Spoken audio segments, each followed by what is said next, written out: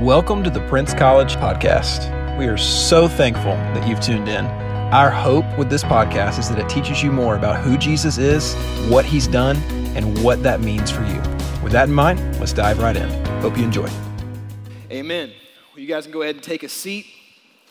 Like Emma said just a few moments ago, we are continuing in a series tonight that we are simply calling The Good Portion. And the idea behind this series is this. We talked about several weeks ago the story of Mary and Martha and how Martha is just this busybody who's just getting after it, but in all of her serving, she misses out on sitting at the feet of Jesus. She misses out on what Jesus calls the good portion.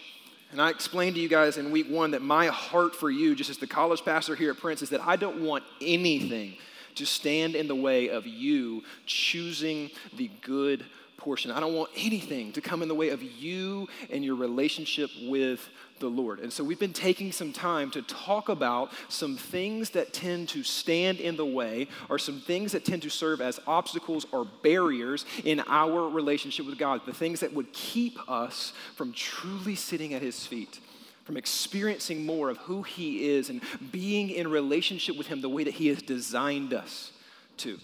And so with that in mind, I think it's important for us tonight to talk about the very real topic of suffering. Because here's the deal, suffering does exactly that. Suffering oftentimes keeps us from truly experiencing God. And I've been walking with Jesus long enough to see people go through seasons in their life that are difficult, that are painful, that they don't have an answer to why the things are happening all around them, and they're suffering. And their suffering causes them to run from God rather than run to God. And I don't want that for you. I want you to know how to suffer well. I want you to know the reason behind suffering and learn to run to Jesus, not away from him. Because here's the deal.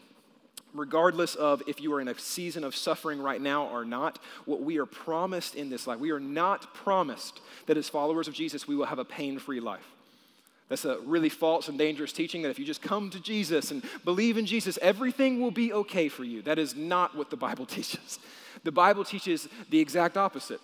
In John chapter 16, Jesus himself says that he says, I've said these things to you that in me you may have peace.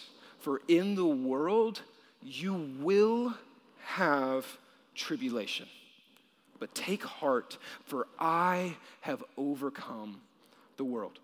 And so what we see even from the mouth of Jesus is that he tells us that we will face tribulation or trouble or sorrow or suffering in this world. That will happen to us. Why? Because we live in a broken world. And the brokenness that we experience is a product of sin in our world. And you need to understand that God created the world perfectly. And he created mankind in his own image to find our satisfaction, to find fulfillment for our souls in a relationship with him. But mankind chose to rebel against God. And as a result of that sin in the Garden of Eden, brokenness was introduced into this world. And with it comes pain, with it comes suffering, and none of us are exempt from that. But the good news tonight is that we serve a redemptive God. We serve a God who is in the business of making all things new. And what we believe as followers of Jesus is there is coming a day where Jesus will return and his kingdom will be here, and we will dwell with him forever, and there will be no more sorrow. There will be no more suffering. There will be no more pain. He will wipe every tear from every eye, and death will be no more. That's good news. But the reality is, until that day comes, we will still experience suffering. But in the midst of that, as you walk through that in your life, and you will, as you walk through it, I want you to hear the words of Jesus that he does not want you to run from him. He wants you to run to him and to find in him peace, because he has overcome the world. And so that's what I want us to talk about tonight, because the reality is, whether you've experienced much suffering in your life yet or not, you live in a broken world. And because of that, you will go through pain. Welcome to Prince College Nights. It's just going to happen, right? So sorry if that sounds really bleak to you, but you will. It'll happen. But when you do, I want you to know how to be people who turn to Jesus in the midst of suffering. I want you to develop a theology of suffering now so that whenever the difficult times in life come, you're prepared and you know how to not let suffering serve as a barrier in your relationship with the Lord. You know how to not let suffering keep you from choosing the good portions. So that's what we're going to talk about tonight. If you're a note taker, the overarching idea of this message tonight, you can jot this down as this, is that Jesus uses our suffering to reveal his sufficiency. We'll say it again. Jesus uses our suffering to reveal his sufficiency, that in the moments of suffering there is purpose, that there's purpose in the pain, and that Jesus uses even the darkest moments of our lives to reveal more of himself to us. And I want us to see that tonight. And in order for us to see that, in the story of Scripture, I'm going to take us to a story that is found in John chapter 11. John chapter 11. So if you got your Bible, I want you to go ahead and flip there with me. Now, a little precursor here. This story is kind of like the story that we told last week. It's a really long story in Scripture. I don't know what it is about the Apostle John, but he just likes telling long stories. Okay, so I'm not going to read it all. I'm going to walk us through this story. I'm going to pull out and point out, some important things for you to see throughout the story of John 11. But we're going to talk about this story, and it's another story about Jesus and the two sisters, Mary and Martha. So, you'll be able to follow along in your Bibles. What we see is this. In John chapter 11, as John chapter 11 starts, Jesus gets some news that's a little unsettling, right? Like he hears a word, a messenger comes to him, and he hears that his friend Lazarus is sick. And it's not looking good. This is not just like a little cold. This is a big deal. Lazarus is ill. And so Mary and Martha, his sister, so Lazarus is the brother of Mary and Martha. What we know is that Jesus loves this family, cares about this family, has a relationship with this family. And so what we see at the beginning of John chapter 11 is these sisters send word to Jesus that Lazarus is sick, and they ask him to come and return to heal their brother. That's what they're supposed to do, right? Like Lazarus is sick, so they call out to Jesus. They call out to the one person that they know could do something about their brother's situation. And if you've been reading at all in John, so obviously John chapter 11 happens like halfway through the whole story of John. If you've been reading in John, what you would expect is that you would expect Jesus to jump into action here. He's already been doing the miraculous. He's been healing people left and right. And whenever he hears that there's this family that he loves and that Lazarus is sick and it's looking like he's going to die, you would think that Jesus would drop everything and go to Lazarus. Or at the very least, just say the word and Lazarus would be healed. That would make sense to you, right?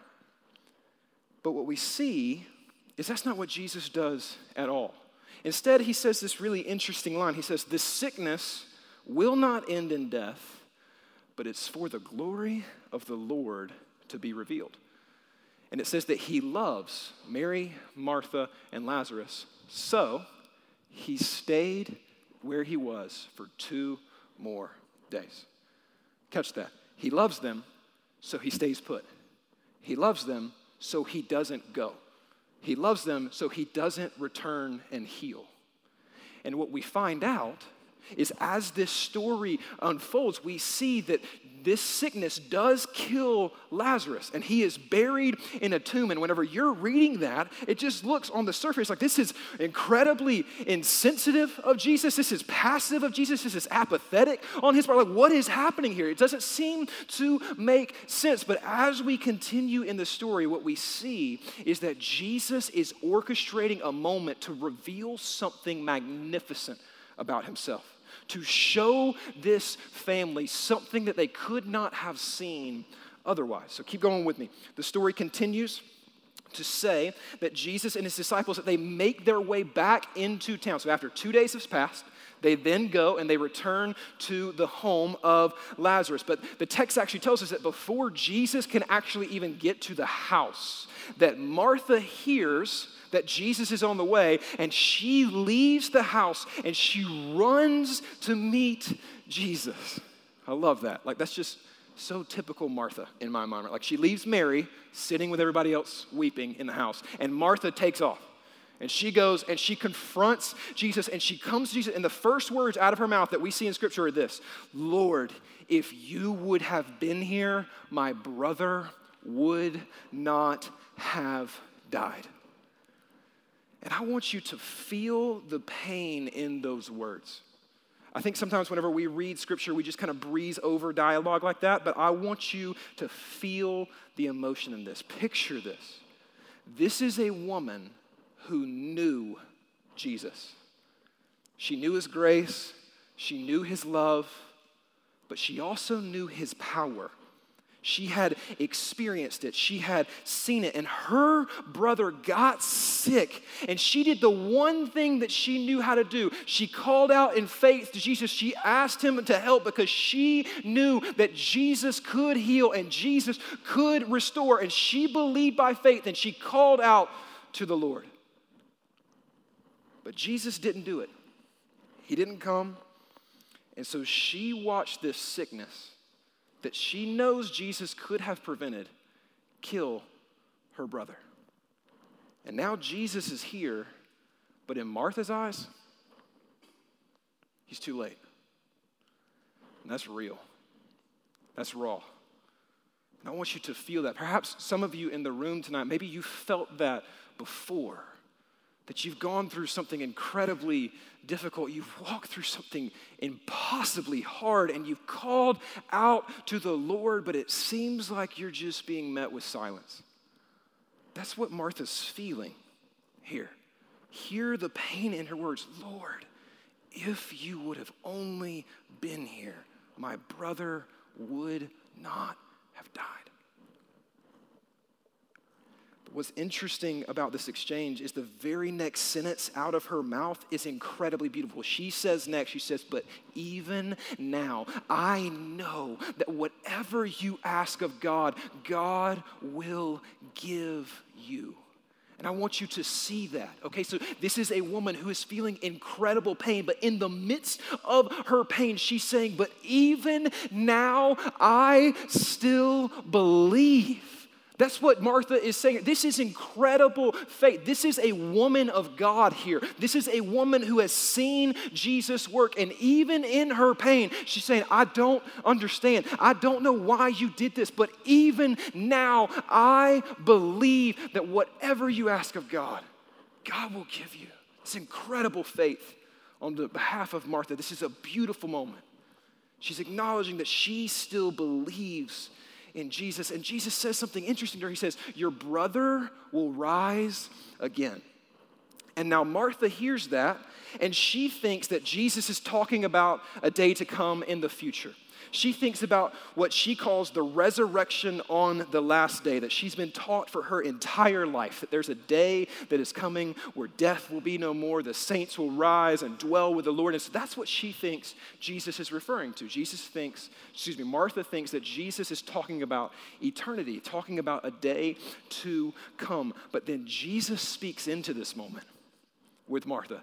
And he says one of the most incredible declarations in all of Scripture. And he says this to her. He says, I am the resurrection and the life. Whoever believes in me, though they die, yet shall they live. And everyone who lives and believes in me shall never die. Do you believe? And Martha hears this and she says, yes, Lord. I believe that you are the Son of God who is coming into the world. And this interaction between Jesus and Martha shows us something important about what Jesus does in our suffering. If you're a note taker, I want you to write this down, that in our suffering, Jesus brings hope to our present. Jesus brings hope to our present. You see, here in this moment, Martha is talking to Jesus, and Jesus says, your brother's gonna rise again. And she thinks that Jesus is talking about some distant day in the future, in eternity. And so she's putting her hope in a day to come. But Jesus is speaking into her life and saying, no, Martha, you're missing the point. I am here now. Put your hope in me because I am the resurrection. I am the life. There is no hope. There is no resurrection. There is no life apart from me. Hope in me. That's what Jesus is doing in this moment. In this encounter, he's inviting Martha to see him in a completely new way, to relate to him in a completely new way, to see him for more than she's ever seen him before. That in this moment where she feels devastated and hopeless, Jesus is inviting her to see that there is still hope because he is there with her. And he's inviting her to put her hope in him rather than on her present circumstance. And you see, this truth is so incredibly applicable for us because if you're in the room tonight and you have put your faith in Jesus, meaning that you have confessed with your mouth that Jesus is the Son of God, and you believe in your heart that God raised him from the dead, that he paid for your sins on the cross, died, was buried, and then rose to life, defeating sin and death, and you have confessed him as your Savior, then there is a day coming. There is a day coming where there will be no more sorrow. Well, there will be no more pain. The heartbreak, the pain, the anxiety, the depression, all of those things that you feel that are negative, that the suffering that we face in this life, you will no longer experience in paradise, in eternity with him. And that is a beautiful truth that should bring deep, abiding comfort to our souls. But it does not mean that we do not suffer in the present. Because we still live in a world that is broken, where there is pain, where there is loss, where there is fear, anxiety, depression, and heartbreak. And there are very real tears, and there are very real suffering. But I want you to hear me say this. Jesus didn't just save you for some future day to come. He saved you now. He wants a relationship with you now. And in the midst of your suffering, Jesus doesn't want you to just put your hope in a day to come. He wants you to put your hope in a Savior who has come. I want you to hear that. Jesus has come and he has conquered the power of death. This is where the rubber meets the road for us, guys. Because here's the deal. It's easy. It is easy in the context in which we live to say that we're putting our hope in Jesus whenever things are going well. That's easy. It's easy to praise Jesus in the sunshine of life whenever things are going well for you. But whenever the rubber meets the road and there's darkness and there's pain and there's suffering, it's much harder. But hear me, Jesus is no less God in the dark moments of life. Do you think about Psalm 23, whenever the psalmist writes that God is our good shepherd who leads us beside still waters, who makes us to lie down in green pastures. It's easy to praise God whenever he's making you lie down in green pastures and he's leading you beside still waters. It's much harder to praise God whenever you're walking through the valley of the shadow of death. But God is no less God in the valley than in the pasture. And I want you to hear that. Jesus Christ did not just save you for some future reality. He has saved you now. He wants to be in your present now. And I want to be clear here. I'm not just saying that if you go through pain, if you go through suffering, if you just believe hard enough that God's going to make your situation turn around. That's not what I'm telling you. That would be prosperity gospel. That would be false doctrine. That would be heretical. I'm not telling you that. You will face trouble in this life, but in those moments of trouble, I want you to be a person who chooses not to just look at your present circumstance, but to lift your eyes and see your ever-present God. That in the moments where difficulty and pain come, in the moments where it feels like the world is heaping on more than you could ever bear, in the moments where the enemy attacks you and tries to rob you of all hope, that you, if you have trusted in Jesus, that you can pause and take a moment to remember who you belong to. that you belong to the one who created the heavens and the earth. You belong to the one who breathed life into the heart of man. You belong to the one who pursued humanity even in our rebellion. You belong to the one who left heaven, put on flesh, lived among us, dwelt among us, lived a perfect life, died a sacrificial death, and who rose from the grave for you. You belong to the God of hope. That's who you belong to. And I want you to see Jesus that way. I want you to have that perspective, because if you have that perspective, as you walk through the darkest of valleys, you will see him bring hope to your present. I want you to see that. But there's so much more. This is an incredible story. Jesus continues and he has this conversation with Martha, and then Martha takes him and goes back into the house and to get her sister Mary. And Mary runs out of the house, and there's a group of people who have gathered around to mourn the loss of Lazarus, and they all follow her out to Jesus, and Mary comes out and she collapses at Jesus' feet. And she says the exact same thing to Jesus that Martha said to him. She says, "Lord, if you would have been here, my brother would not have died." The text tells us that she's weeping, that the crowd around her is weeping. And you need to see here that in the original language, the word used for weeping here, whenever it's talking about Mary and Martha and the crowd, is this word that means loud, uncontrolled wailing. It's the weeping that happens as a result of a deeply broken heart. These people are devastated. They can't even hold it together. It's loud, uncontrolled weeping. And we see here in this moment that Jesus, he looks upon this scene. He sees the crowd. He sees Mary. He sees Martha. He sees them weeping loudly and uncontrollably. And the text says that he was deeply moved in his spirit and greatly troubled.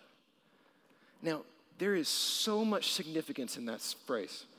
Because again, if you allow me to nerd out here on the original language, in the original language there, that phrase, it more accurately means, whenever it's describing the emotion in Jesus, it's describing an emotion that means to snort like a horse, which is comical, right? But what it means is, like, if you've ever been around a horse that's gotten angry and its nostrils begin to flare, that's what it means. It's a word that implies great anger and indignation. That's what this phrase means. And so what we see in this moment is that Jesus is not just deeply moved. He's not just sad. He's furious. But the question becomes, why? Why is Jesus mad? Like, is he angry because the people are crying? Is he angry because the people are sad? Like, is he coming up like, hey, don't you know who's here? Don't you know that I'm going to heal? Don't you know that I'm going to restore? Don't you know that I've arrived? No, that's not it at all. What Jesus sees is he sees what death has done to this family that he loves. He sees this family that he loves grieving the loss of their brother, and he's furious at the great enemy of humanity, which is death. And he intends to do something about it. And then, in that really short verse that you all memorized in Bible school, because it gave you a couple of points, because it's 2 words, shortest verse in the entire Bible, but perhaps one of the most profound. We see God in flesh weep. Jesus wept. What we see is our Savior choose to weep with those who weep.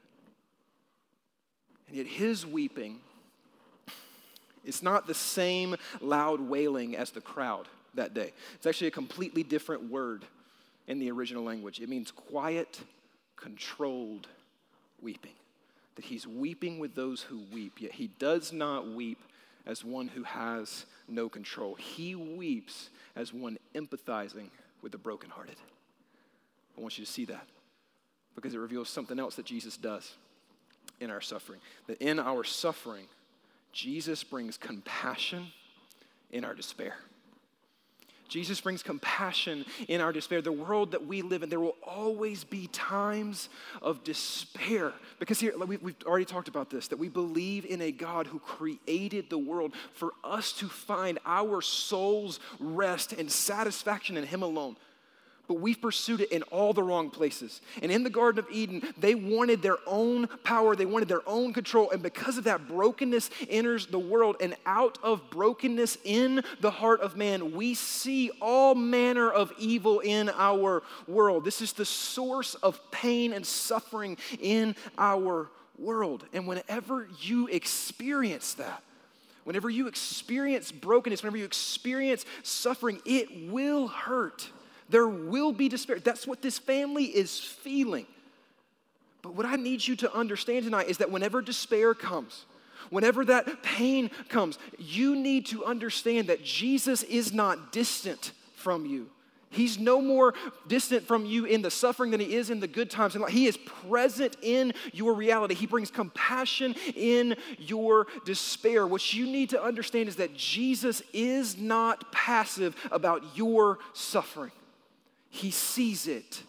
He knows it. He feels it, and it angers him. Jesus is not just sitting up in heaven, blissfully unaware of the pain that you are facing. I think sometimes whenever we're going through seasons of suffering, that's how we think about God, that he just doesn't care, that he's just flippant, that he's just passive, that he doesn't know what we're experiencing. But you need to understand tonight that Jesus is not some distant deity.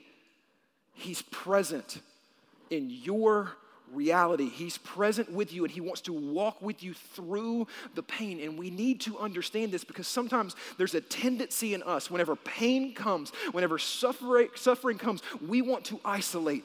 We want to remove ourselves. We want to numb out the pain. We want to distract ourselves into oblivion. We want to run from God for all manner of reasons. But I want you to be people that don't run from God in the moments of suffering. I want you to run to him and experience more of him. I'm not just telling you about this because, like academically or anything. I've experienced this in my life, y'all, and I want you to experience it as well. I remember very vividly, there was a season in my life with my family, and I don't have time to go into all the details, but it was one of those seasons that was incredibly dark, that was incredibly painful. There were a lot of tears. There was a lot of frustration. There was a lot of questions about why. And I remember in that moment feeling like I was trying to put on a face and act like things were okay. You know how you do. You don't want people to know the pain that you're feeling. And I was doing that a lot. I was leading in a bunch of environments. I was trying to be a positive, just source in my family. And I was walking around and I was suffering and I felt like no one knew it. And I remember I came home. This was whenever I was in college. I actually lived at the River Club townhomes, so shout out to any of the River Club people in the house. And I was by myself in the townhome. And I just decided I'm just going to turn on Netflix. I'm going to just numb out. I'm just going to watch a movie. And I'm scrolling through the suggestions on Netflix. And for whatever reason, Netflix suggested that I watch the movie Radio. I don't know if you've watched the movie Radio. It's an incredibly sad movie that you should not watch whenever you're in a bad mood, okay? But I just remember so if you don't know, Radio's about a guy who has special needs, and he is a volunteer with this local football team. And at the very beginning of the movie, there's this incredible scene or it's a really sad scene actually, where Radio is putting some things up in this shed, and these football players, they come and they grab him, and they tie him up, and they throw him in the shed, and they're just pounding on the outside of the shed. And Radio is literally curled up in a ball in the shed, and he's just terrified. And the coach of the football team, he walks up and he sees what's happening, and he makes the football players leave, and he goes into the shed, and he sees Radio just kind of crouched there on the ground, and he kind of just kneels down, and he reaches out to try to help Radio. And Radio recoils. He doesn't want the coach to touch him. He's afraid. And the coach just gets eye level with him. And he looks at him and he says, "Son, everything's going to be okay, but you've got to sit still so that I can set you free." And I don't know if God makes a habit of talking to people through movies. You can ask Pastor Josh that on Sunday if you'd like. But I just felt God whispering those same words to my heart. Adam, you're doing too much. You're trying too hard. Sit still. Let me in. That's what I want for you. Because here's the deal. Suffering oftentimes makes us feel like we've got to be the one to get out of our own pain, get out of our own suffering. But in the midst of it, I want you to see Jesus as one who brings compassion in the times of despair, who has come to walk alongside you, who has come to set you free. I want you to be a person like Mary, who runs and just collapses at the feet of Jesus and just finds in him everything that you need. And you will find in Jesus one who weeps with the brokenhearted. I want you to see Jesus like that. But I also want you to see Jesus for who he truly is, which is what we see in his encounter with Lazarus. So we've seen Jesus have an encounter with Martha. We've seen Jesus have an encounter with Mary. Now it's time for Jesus to deal with Lazarus. What we see next in the story is we see Jesus say to them, "Take me to the tomb." And so they come to the tomb, and there's this scene where they just see like there's a hole carved into the rock. There's a stone rolled in front of it. Okay, this should sound at least vaguely familiar to you. This is important. And Jesus sees this, and again in the text it tells us that he's deeply moved. That anger is still there, that holy indignation is still there, and he tells them to remove the stone. But Martha speaks up. She objects. She doesn't want this to happen. She says, "Lord, by this time there's going to be an odor. He's been dead for 4 days." I find it really funny and interesting. In the King James translation, if any of you have the King James Bible, it actually says from Martha's reply, it says, "No, Lord, he stinketh." And I think that's absolutely amazing. I don't know. Completely irrelevant to what I'm trying to say, but I just thought you might want to know that he stinketh. So Martha protests. She doesn't want to reveal the mess. She doesn't want to roll away the stone. She's afraid there's going to be an odor. And Jesus replies. She said, "Did I not tell you that if you believed, you would see the glory of God?" And so they see this moment happen. They see the stone is rolled away, and Jesus stands at the edge of the tomb. And I want you to picture this. He's got that holy indignation. He's angered at what death has done to this family that he loves. And with that holy indignation and with the very power of God, he calls into the tomb. He calls into death, and he says, "Lazarus, come out." And here comes Lazarus, a man who was dead, was then made alive, a man who was once stricken with disease, now made healthy, a man who had ceased to breathe, now has fresh life in his lungs. And Jesus says, "Unbind him, remove the grave clothes, and let him go. He no longer needs them, because remove these garments of death. He is alive."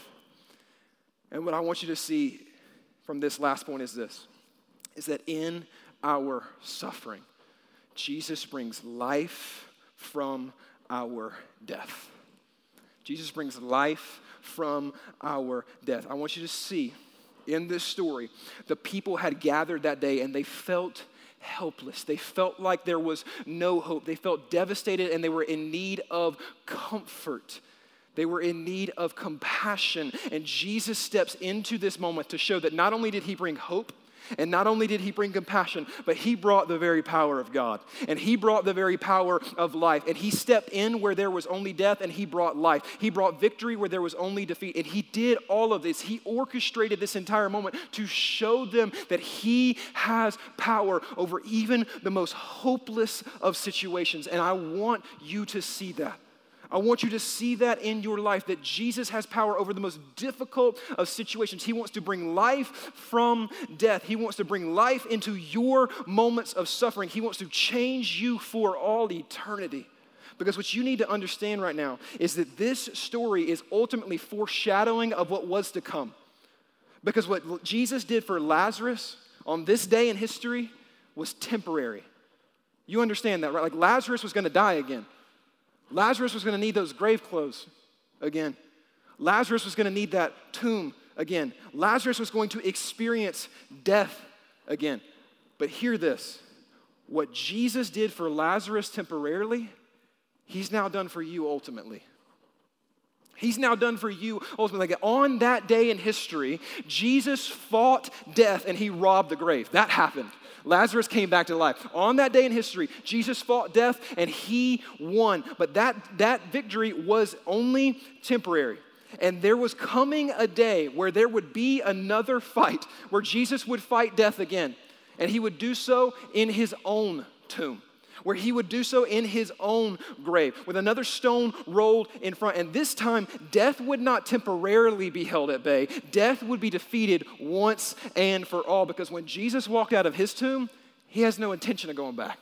We serve a risen Savior. We serve a conquering King. We serve a God who has conquered the very powers of hell and death. And now what we believe through the power of the gospel is that because Jesus Christ lived the perfect life, that he died a sacrificial death, and he did rise from the grave, that he calls out to us. And those who hear his call and turn from our sin, that we too can be invited out of the grave and into new life. This is the story of the gospel, that what Jesus did for Lazarus temporarily, he's now done for you ultimately, and there is nothing that could ever take this away from you. No pain, no suffering, no sorrow, no circumstance. Now again, hear me. Does that mean that if you just believe that Jesus will just automatically bring life to your circumstance, that he'll turn your circumstances around? No. It doesn't mean that. I'm not promising you that Jesus is going to turn around your circumstance like he turned around Lazarus's. That does not always happen, but it does mean this, that whenever you see Jesus as the one who has the very power over even the grave, that you can have confidence even in the darkest moments that you are walking through, because you believe that you serve a God who works all things for good for those who are called according to his purpose. That you serve a God who's in the process of making all things new, bringing life even from the darkest of situations. You serve a God that, like 1 James 1 talks about, that we call it all joy whenever we face trials of various kinds, because we know that the testing of our faith produces steadfastness, and steadfastness, when it has its full effect, makes us perfect and complete, lacking nothing. We serve a God who brings purpose even in our pain, that he uses it to reveal more of himself in us. You will walk through difficulty. You will walk through difficult times, but I want you to see the overarching truth of this story here. In this story, what we see Jesus do is Jesus reveals himself as the resurrection and the life. He reveals himself to be the one who has the very power over death. But in order for Jesus to do that, he had to allow Lazarus to die. You understand that, right? Like, for him to reveal himself as the resurrection and life, he had to allow this moment to happen. So what we see at the beginning of that story, where Jesus remains for 2 more days, at first that looks like passivity, that looks like apathy, that even looks spiteful of Jesus. But by the end of the story, what we see is that it's actually an act of his grace. It's an act of his love, because it allowed these people to see something that they desperately needed to see in Jesus. And my question for you tonight is, what if he does the same thing in your suffering? What if he's trying to use your moments of pain to do the exact same thing? To reveal something more about himself so that you can stand with more confidence. What if he's going to use your suffering to bring life into the life of another who suffers in the same way that you have? What if he wants to bring life from your death, from your suffering, from your pain? There's this tendency, whenever we go through suffering, to ask why. Why, God? Why me? Why now? And I'm not telling you that it's wrong to ask questions. I'm just telling you to ask a different question. In the moments of suffering, don't just ask why. Ask God, what are you trying to show me? What are you trying to reveal to me? How are you using this moment for your glory and my good? How can I see you as more sufficient in the moments of suffering? That's what I want for you. Because like I said, moments of suffering will come in this life. You will face pain.